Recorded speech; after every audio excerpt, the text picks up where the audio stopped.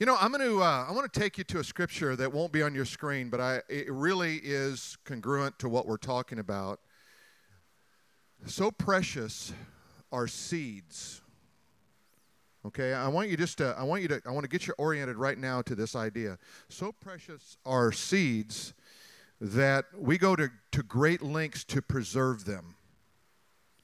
And you may not know this, but up in Norway, there is a seed bank that's really created for doomsday, is really what it's for. It's the idea either by natural or man-made disaster in Solvay, there is a global seed bank that eventually will have somewhere around 1 billion seeds.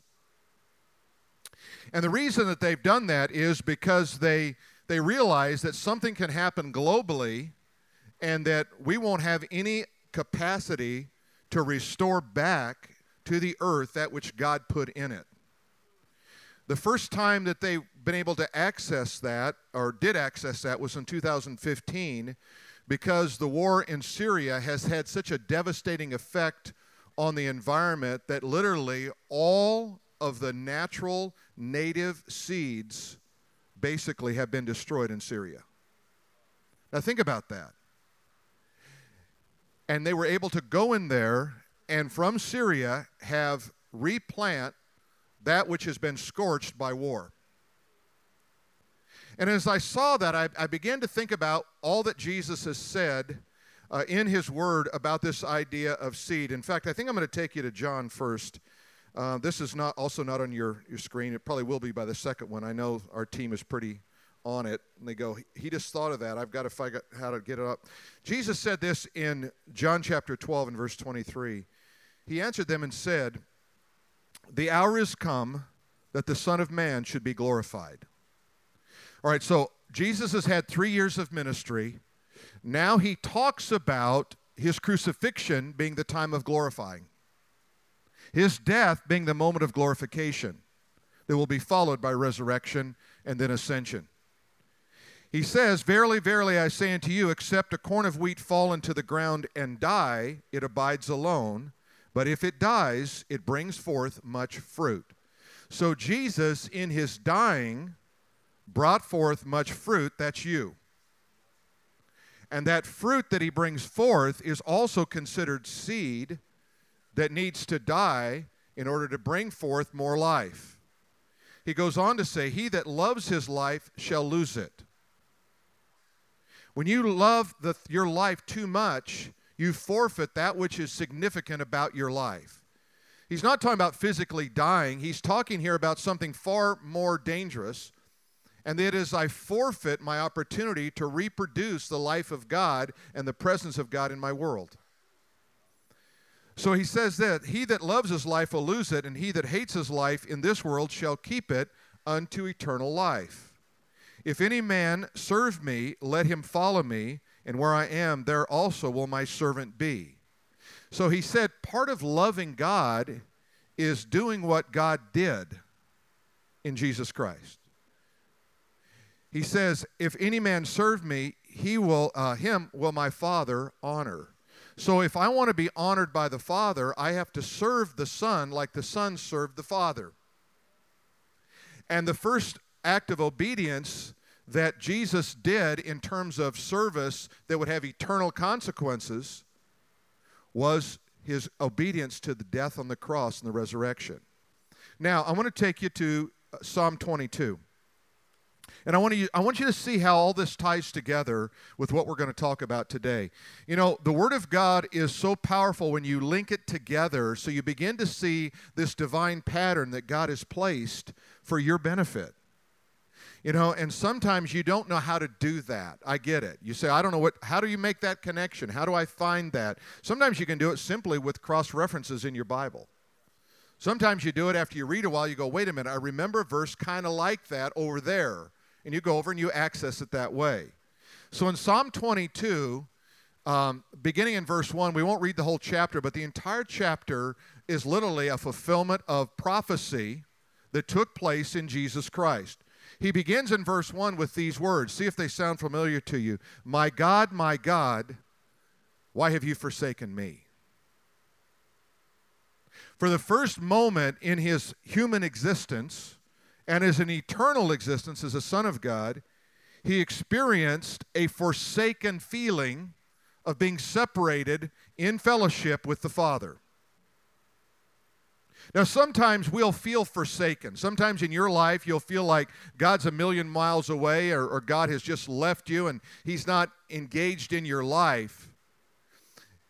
And while that may feel that way, that's not literally true, but it was literally true for him, because in that moment, he experienced what mankind experiences in hell. A complete absence of God. And a fullness of evil. Because on the cross, he died for you, for your sins, and that death created the separation. That's what death is, it's separation. Created that separation between man and God. So he says this, my God, why have you forsaken me? Why are you so far from helping me and from the words of my roaring and my groanings? Okay, now I'm going to fast forward you a little bit, and you can read the whole chapter on your own, but go to verse 28. In verse 28, he goes on to say, for the kingdom is the Lord's, and he is the governor among all the nations. Now, he's gone from this moment, because this entire chapter is about his crucifixion. He's gone from this moment of, my God, why have you forsaken me, to this proclamation, for the kingdom is the Lord's, and he is the governor among the nations. All that they may be fat upon the earth, that means not literal, that means fullness, okay? That they may be fat upon the earth and eat and worship, all that they that go down to the dust shall bow before him, and none can keep alive his own soul. So he said everyone is going to die, and nobody can preserve his own soul except for God. And then he says, a seed shall serve him. And we're going to come back to this scripture in a moment. A seed shall serve him. It shall be accounted to the Lord for a generation. Now remember the context here. Back in John, it says, unless a seed falls to the ground, it abides alone. But if it abides, it dies, and it brings forth much fruit. Notice the scripture here. It says in verse 22, a seed shall serve him. Who? God. It shall be accounted to the Lord for a generation. Do you realize that you are a seed for your generation? Not somebody else is not a seed for your generation. You are a seed for your generation. And unless you die unto self, you can't be raised unto life, is what it's saying. And then it goes on to say, they shall come and shall declare his righteousness. Who? The seed of the generation. Shall come and declare his righteousness unto a people that shall be born. So future generations depend on you to be born from the death of Christ, shall be born, it says here, that he hath done this thing. So God is doing something in the earth through us, and as we begin to think about this seed that you are the seed. The history of every living thing can be traced back to a seed. We are so determined to reproduce on planet Earth, we even have places that are called sperm banks or seed banks. Because we know how vital it is to bring forth life. There's everything about us that says, I want life. If you happen to either choose to or are unable to have children, then you choose to adopt, because seed and the procreation and the sending forth and the raising up and the discipling and the loving of a generation to come is just woven into our very DNA. And God wants that in us. God has to have that in us. Because you see, we're like him, we're image bearers, and as image bearers, what do? We do what he does, and he created the heavens and the earth. And he wants us to do that too, and to populate the earth. But in each seed, meaning you, and in each seed that's out there, there is a pattern or an identity that's characteristic of that seed that's unique to itself. So if you were to go into that global seed bank, and you can find it very simply just by Googling Global Seed Bank in Norway, what you would find is there are millions of different varieties of seed. Geographically located, because they need to tie into their own geography. So just because you have one kind of, let's say, potato, doesn't mean that that's going to flourish in another part of the world. God has wired you to flourish in the environment that God has put you. You are a unique variety for that. There are over 200 varieties of potatoes from America alone in the seed bank. 200. Each one of them is specially designed for a particular climate, for a particular situation, that it might flourish. God has done no different with you. He has uniquely wired you and encoded in you your DNA so that when you are planted, you will flourish and you will bring forth a harvest for the generation that is to come. God releases new revelation to each new generation.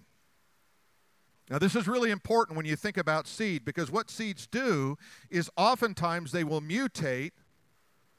Sometimes they will rather respond differently because of fertilizer, and they will take on a whole new life all to themselves.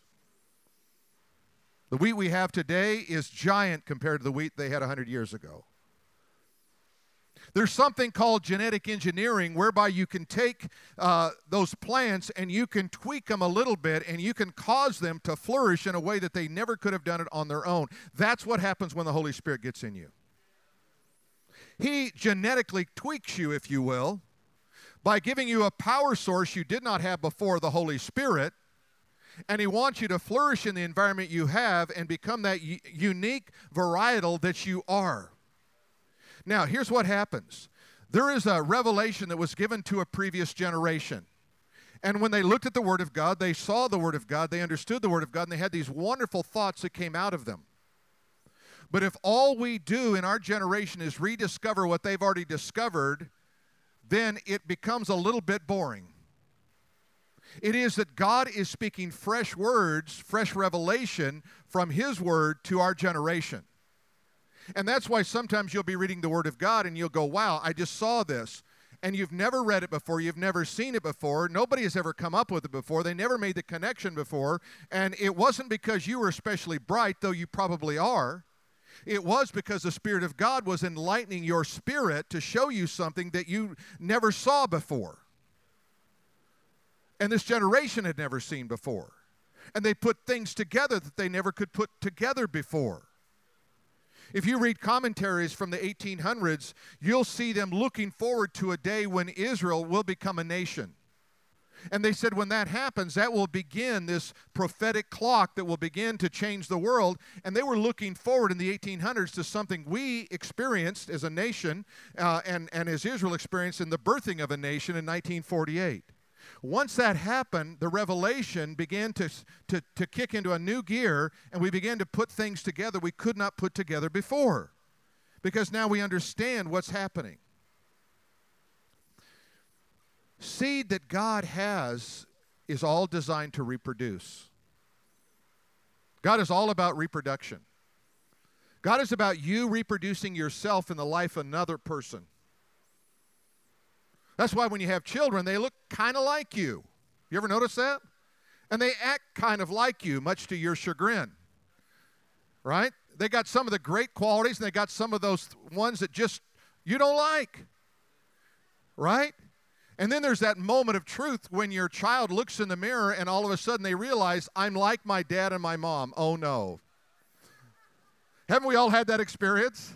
I remember when my mom said that. I remember when my dad said that. And oh no, why does hair grow in my ear too? And that's just part of the whole genetic makeup that God has woven into us. So seed is designed to reproduce. Notice this first part of the scripture in Psalm 22, verse 30. It says, a seed shall serve him. Seeds are designed to serve you, to serve God. When I get seed, I plant them in the ground. They're serving me. They're my servants. That's why when I give, it's called seeding. I give, I'm giving it away. I'm planting something, and I expect that that seed will serve me, and it will bring back to me some 20-fold, 60-fold, or 100-fold. I believe that because that is a divine principle of Scripture. Seeds are designed to serve you. And they will serve you if you plant them in the ground. Now, the global seed vault is designed there for an emergency when there's no more seeds left on the earth. That's not the intended design. The intended design is for those to go into the ground. But thankfully, someone was smart enough to design and find a place where they could preserve those in case of something like what happened in Syria. But remember, seed is designed to reproduce. What it does is when you plant the gospel, your version of the gospel, I mean the gospel is true, but the way that you present it, the way that you've encountered God, it is all about your spiritual identity. So you have a spiritual identity, whether you know it or not. You have an identity, the way you see yourself, but you also have a spiritual identity. And that spiritual identity is custom designed for some people. Tammy gave a great illustration of being on the plane and how that custom identity was clearly designed to be a part of that person's life in that particular time. And there was a varietal connection, if we could use that in the seed kind of terminology. You also have a supernatural lineage. So what happens is there's something that you experience here of the kingdom of God that becomes a part of your supernatural lineage. That is, you saw something, you heard something, you experienced something. It became a part of you.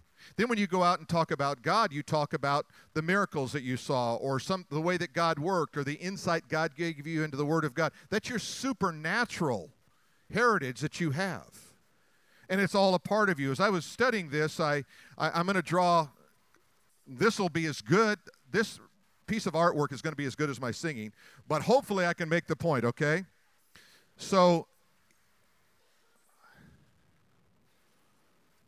this is a DNA helix. Okay? Pretty good, huh? It looks like kind of a twisted ladder, right? It's kind of what it looks like. And all of this makes up, each one of these little components here make up your identity. They have patterns. As we said last week, even these store memory. And we understand that from the Bible, sometimes to the third and fourth generation or to the 1,000th generation forward, things that your heritage experienced, they're stored in your DNA. And you're like this boxcar that's full with all this stuff, and every once in a while you'll have an experience, you'll go, well, I don't even know where I got that thought, but somehow it seems to be right. Sometimes we call it a deja vu moment, or sometimes we think, how did that happen in my life? And that's why we say when you put the Word of God in your life, when you plant the Word of God in your life, it has the effect of coming out not just in your life, but in future generations' life. Think about this. You could think a thought about God that a future generation would go, I don't know where I got this idea, but this is amazing. And I don't know why I have this attraction to God, but there's something drawing me into God through this. And that's because of what you're doing. So I began to look at this Hebrew word for mantle, because in the Bible, what the prophets would do is they would wear this mantle, and there was a mantle of a prophet. It's just like a coat, if you could imagine that. And they would wear it, and Elijah was coming along, and he saw Elisha, and he's out plowing these oxen, out plowing in this field with these oxen, and he comes along. He doesn't say much. He just throws his mantle over him. And he's saying to him, you were not designed to plow with oxen. You were designed to be a prophet. And you're spending your days doing what you were not supposed to do. And you're content doing it, and you might even be good at doing it, but it wasn't what God designed you to do. And you can only imagine the experience that must have had on that young prophet Elisha, as Elijah throws his mantle on him. He's wondering, what is going on here? And he was so moved by it that he took and he basically sacrificed his oxen right there, and he followed Elisha. You see, until he died or planted the seed of what was holding him back, he couldn't have what God had for him in the future. Sometimes you have to burn some things to the ground in order to experience new life. You have to quit holding on to things that you've held on to too long. You have to stop being a victim. You have to stop being entitled. You have to stop, as Tammy says, resentment. You have to stop those things in your life if you're ever going to move forward. And remember, the enemy's always going to be saying, those oxen really work hard for you. Don't do that. That seed is really valuable. Just save it. Because if you plant it, you don't know if you're going to get a crop. But you see, there's always in the kingdom, there's a principle of risk always in the kingdom. If you don't risk, you can't gain. So as I studied that word, that Hebrew word for mantle, it's the word adareth, and it means a large vine or a garment. And when you understand the Hebrew, it's pictographic. It's Eastern language. So it not only just gives you letters like we do in the English language, which is Western, but it also paints a picture. So there are far fewer Hebrew words than there are Greek words, for example, and each one of them contain nuances and different dimensions that allow you to translate them different ways, sometimes based on the context or based on the usage through generations. And what's amazing about this is that when you see that vine, it is actually this twisted vine that is best or most akin to a DNA helix. And I began to think about that. I thought, when God puts a mantle on us for our future, He's putting on us a mantle that matches our DNA, that gives us identity, that creates a pattern, and even establishes memory for future generations. It's really interesting when you begin to see these things come together. You see, supernatural revelation increases with each generation. I expect that those who are, let's say, 10 years old today, who study the Word of God, will have greater insight into the Word of God than those of us who are alive today. Because the Holy Spirit is going to be giving fresh stuff. Look what it says in Psalm 22 and verse 30. It shall be accounted to the Lord for a generation. The seed is for a generation. What you have is for a generation. That generation isn't limited to age. A generation is always everybody who makes up that particular period of time. So you're living in this generation, and the seed is for this generation. What we do as seed bearers is we impart the seed of God's presence in other people. People begin to, they say, what makes you different? What's going on with you? It's the presence of God that's now been imparted in you, and you carry this little piece, let's say, of an understanding that begins to flourish. And the fruit of divine truth is really called enlightenment. You know, you walk into a room, what's the first thing you do at night? You turn the light on. Why? I want to see where I'm going. Even though you know your house well, you want to see where you're going, so you turn it on. God does the same thing with your spirit. He turns on a switch so that you see where you're going. Let me take you to a scripture here in Ephesians chapter 1 and verse 17 and 18. He said, I pray that the God of our Father, the God of our Lord Jesus Christ, the Father of glory, may give you. Notice it's something given. God gives you what? The spirit of wisdom and revelation. How am I going to get wisdom? I'm going to get it from God. How am I going to get it? Revelation. I'm going to get it from God in the knowledge of Him. You mean, so I'm going to be able to get something from God that's going to allow me to understand God better, have a greater knowledge of Him, and insight into who He is. Yes, He gives you that. The eyes of your understanding being enlightened. So you realize you have physical eyes, right? But you also have spiritual eyes, so that when you see something, you can see it with a spiritual sense of eyes, and then all of a sudden this spirit of wisdom and revelation kicks in, and now I can see that which God is revealing to me in the areas of wisdom and understanding. Because if I try to function apart from God's wisdom and God's understanding, I fall flat on my face. And I go, God, where are you? My God, why have you forsaken me? And I'm living in the land, let's say, of the lonely. I'm living in the land of the forsaken because I'm not operating by divine revelation. What I want you to know is this is not reserved for somebody special. It's reserved for you. It's not like a unique crowd that gets this. He's writing to you and I. He says, I want to give you a spirit of wisdom and revelation and understanding. I'm going to give that to you. And I want your eyes of your understanding to be opened up so that when you hear a scripture and you read something, you go, oh, I get it now. Doesn't mean you're going to understand the entire Bible in one moment. That takes a lifetime and then some. Amen? All right. That you may know what is the hope of his calling. God's calling me to something. What is the hope? The hope is the confident assurance. God just gives me assurance. The hope of his calling. What are the riches of his glory? Now all of a sudden, I understand hope, and now I understand riches. I understand this is not about me, this is about him. Not about my assets, it's about his. It's not about my trying to work myself up and be positive. No, it's all about him and the hope of his calling. So that is all a big piece of this. What are the riches of his glory, of his inheritance in the saints? You know you have an inheritance. God has an inheritance for you. We talked a little bit about inheritance last week and what that means. But think about it. God has something waiting for you. Not when you die, now. The inheritance comes now. God pays out daily. You know, you get the good news letter every once in a while. You have a rich relative. You go, I didn't know I had a rich relative. This is really good news. I'm broke today.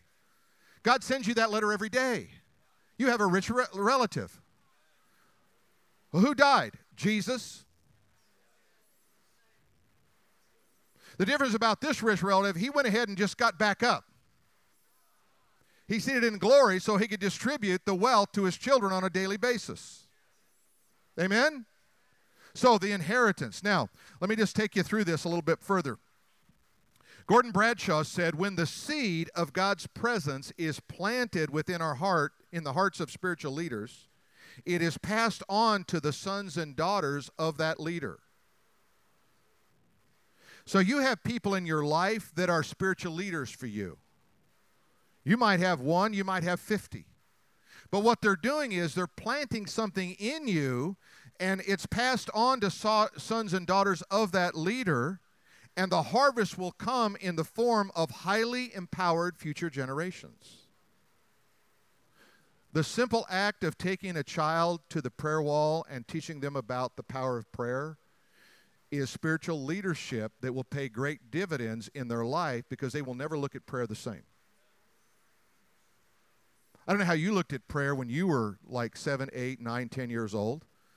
I remember it was just a task we had to do at dinner. That's all I really remember. But what if a generation could understand that there is the power and the presence of God that you can access, and that God answers prayer, and here is a visual touch point so you can see it and you can kind of put it all together. Here's a prayer wall, here a prayer, and I can put them in there, and every time I walk by there, what is my spirit man doing? It's leaping, it's saying that's what you were designed to do. You weren't designed just to pray over meals. I mean, I think we'd be better off never praying at a meal and praying at the wall. Because I don't know about you, but my dinner prayers are all about the same. God, I want to thank you for this food. Bless me. Bless this food to my body. I'm going, do I really need that one? I mean, do I really need that prayer, right? I mean, we really should pray the skinny prayer. God, I just pray that that this food will make me thin. The more I eat, the more I will get thin. All of that. I told my wife that I wasn't going to do this, but I got to do it, Tammy. I got to go there. So, every once in a while, hey, guys, how often do you buy, like, new underwear? Guys, right? T-shirts, underwear, all that kind of stuff, right? So I thought, it's time for an upgrade. So I got on Amazon, and I ordered them, and I got Tommy Hilfiger. I got Tommy Hilfiger shirts, got the little emblem here, got the waistband, got the whole thing. Really cool stuff, right? So I get it in the mail, and I pulled out the T-shirt. The guy doesn't look anything like me, but he's not like, no big deal. Then I pull out the underwear one, and I'm going, these can't be for me. Look at this guy. He's got like a six-pack. He's buff. And I'm going, why don't they put guys like me on those packages?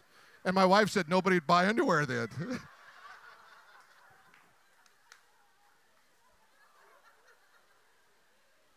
Am I wrong? I mean, do you really want to walk into Macy's or someplace and see me in a pair of underwear? I don't think so. I don't even want to see me in a pair of underwear. It's all that DNA of my mom. Right here, she gave me the fat gene, right here.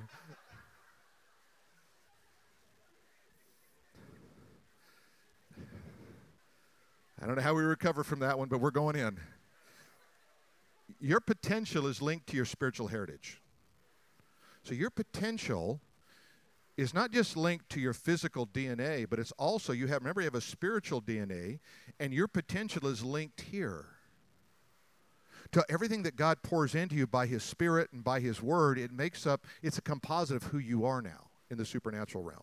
Look at Psalm 22, verses 30 and 31. It says, they shall come and shall declare His righteousness. Who? The seed, remember? The seed comes to life, and it's going around, and it's going, hey, I'm here to declare the righteousness unto a people that shall be born. Shall be born how? Does that mean born physically in the world? Yeah. Does that mean spiritually born? Yeah. Does it mean that my proclamation and my giving forth of the seed in this day is going to come forth as all seed does? It has to die, and it has to germinate, and then it begins to give life, and then it begins to give fruit. Everything goes through that cycle. Just my living out my life, I'm planting seeds when I'm living it out for Jesus. It's kind of cool. It's kind of like passive income. You know, I don't know how I just get a check in the mail every month. That's what God says. You're just passing out checks for a future generation.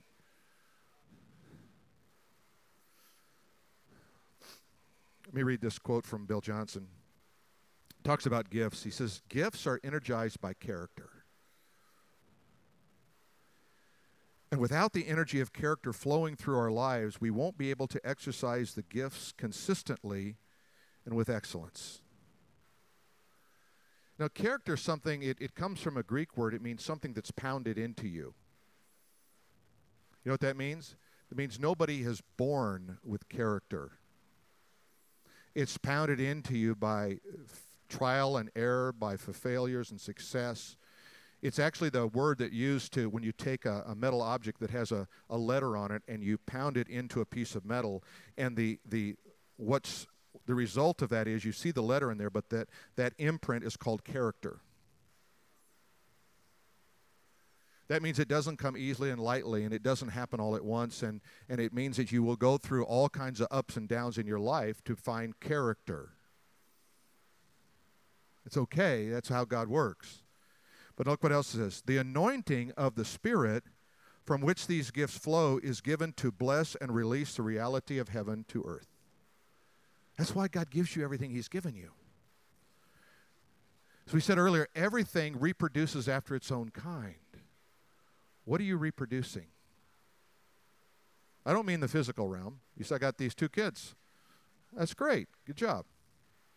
You should have more. You did a good job. What are you reproducing in the spiritual? Who are your spiritual kids? Who are you pouring into? Who are you developing? Who are you caring for? Who are you nurturing in that whole journey? You see, Influence Church has a supernatural heritage of the miraculous. We have a heritage. It's part of your DNA. Depending on how long you've been here and how much you've engaged with that or seen that or experienced that, it's a part of who you are. And that's how God works. He just begins to pour that into you. I was reading in Caroline Leaf's book again, Who Switched Off My Brain. It's a great book, great title, right? You ever feel like that? My brain got switched off. I'm just kind of functioning in life. But she talks about how to switch your brain back on. And this one thing she talks about here, I thought was really, really good. She said, the law of entanglement in quantum physics. Now, quantum physics is basically the idea that like is attracted to like. That is, we're attracted to things that we like, and things that like us we're attracted to. Okay? It's a principle in quantum physics. States that our relationship is the defining characteristic of everything in space and time. Now, listen to this. You were designed to be in a relationship. Apart from a relationship, you don't function. A relationship with God, relationship with man. Just remember the cross, and that vertical post in that cross is my relationship to the Father, and the horizontal is my relationship to my fellow man. Because I can't have one. I can't just have this. That's why people say, well, you know, I have a relationship with God. I don't need to go to church. That's like the dumbest thing I've ever heard in my life. Jesus Christ died on a cross to establish the church. And you said, I don't need that. Doesn't even make sense. Clearly, you missed out on the Bible part of that whole teaching. Because that's what it was all about. But now, let's go on with this. Because the pervasive nature of entanglement of atomic particles, the relationship is independent of distance and requires no physical length. This is so amazing. I can be somehow connected to the body of Christ in another part of the world, and I don't even know it. And it's just a part of the way God made the physics and the spiritual dimension. Let me read on, because this gets even better. Everything and everyone is linked, and we all affect each other. Now, to make you feel responsible? See, what I do is linked to you, and what you do is linked to me, somehow in this concept of quantum physics. And by the way, we could just take you through scripture after scripture and show you this. This is not, you say, well, that's science. No, this is Bible. The science just finds the Bible. The law of entanglement has a biblical correlation. So we, being many, are one body in Christ, and individually members of one another. We're members, not of Influence Church, of the kingdom. That's even better. If you are not doing what God put you on this earth to do, your divine sense of purpose, then even though you may not know me, you are still affecting my life. Now let me say that in another way. God designed you to bear seed. Unique as those seeds are and those varieties are in that seed bank in Norway. Every one of them geographically pulled out of the ground in order to be put back in the same geography it was in, that it might grow, bring forth, and flourish. And when it doesn't do that, there's something that happens in that part of the world that affects this part of the world. I was reading an article, and it said that there was a higher than normal degree of radioactivity in the atmosphere over Europe, and they don't know why. So they're sampling all the time. They're sampling. They're going, something's wrong here. Somebody's done something here because we shouldn't have this radioactivity in the air. Hey, guess what? When you pray, guess what you do? You affect the air with the presence of God.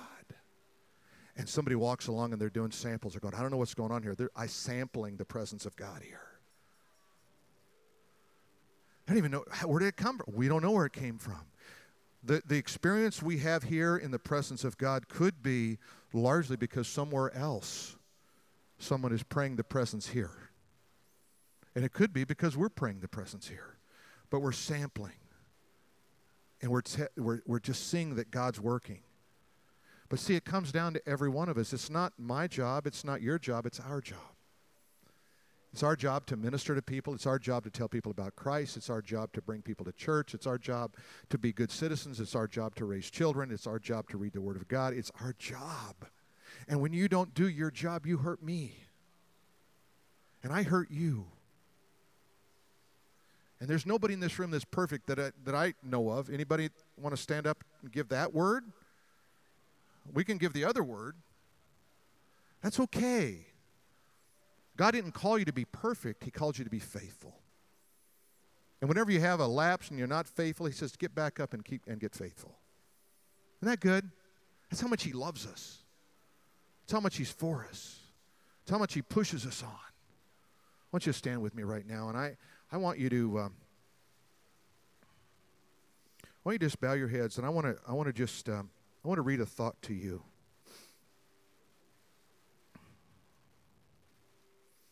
Whoever or whatever you give power to will have the power to destroy you.